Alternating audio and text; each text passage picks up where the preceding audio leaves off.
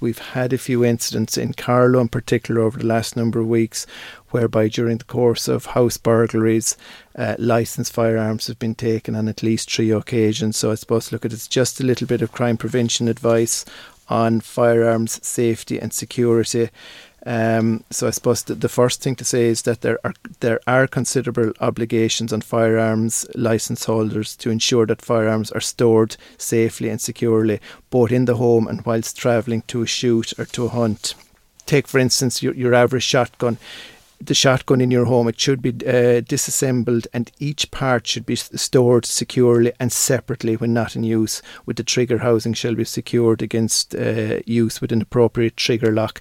In the case where you have a restricted firearm or 3 or fewer non-restricted firearm, now a restricted firearm would be something like a semi-automatic rifle, a bolt-action rifle, a pistol. They should be stored in a safe. Go back to your safe again.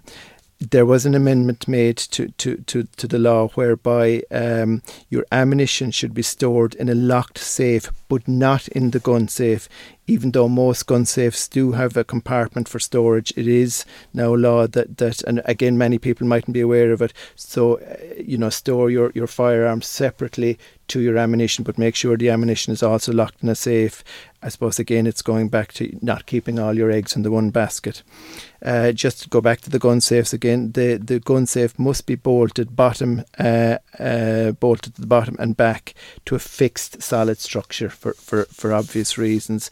If you have a number of firearms, either restricted or otherwise, you do have to have an intruder alarm in your house. If you have a lot of restricted firearms, it needs to be a monitored alarm. So just it's a few little tips like that. Again, just when you're transporting a licensed firearm, the gun must be dismantled and concealed and transported in a locked receptacle, ideally with a trigger lock.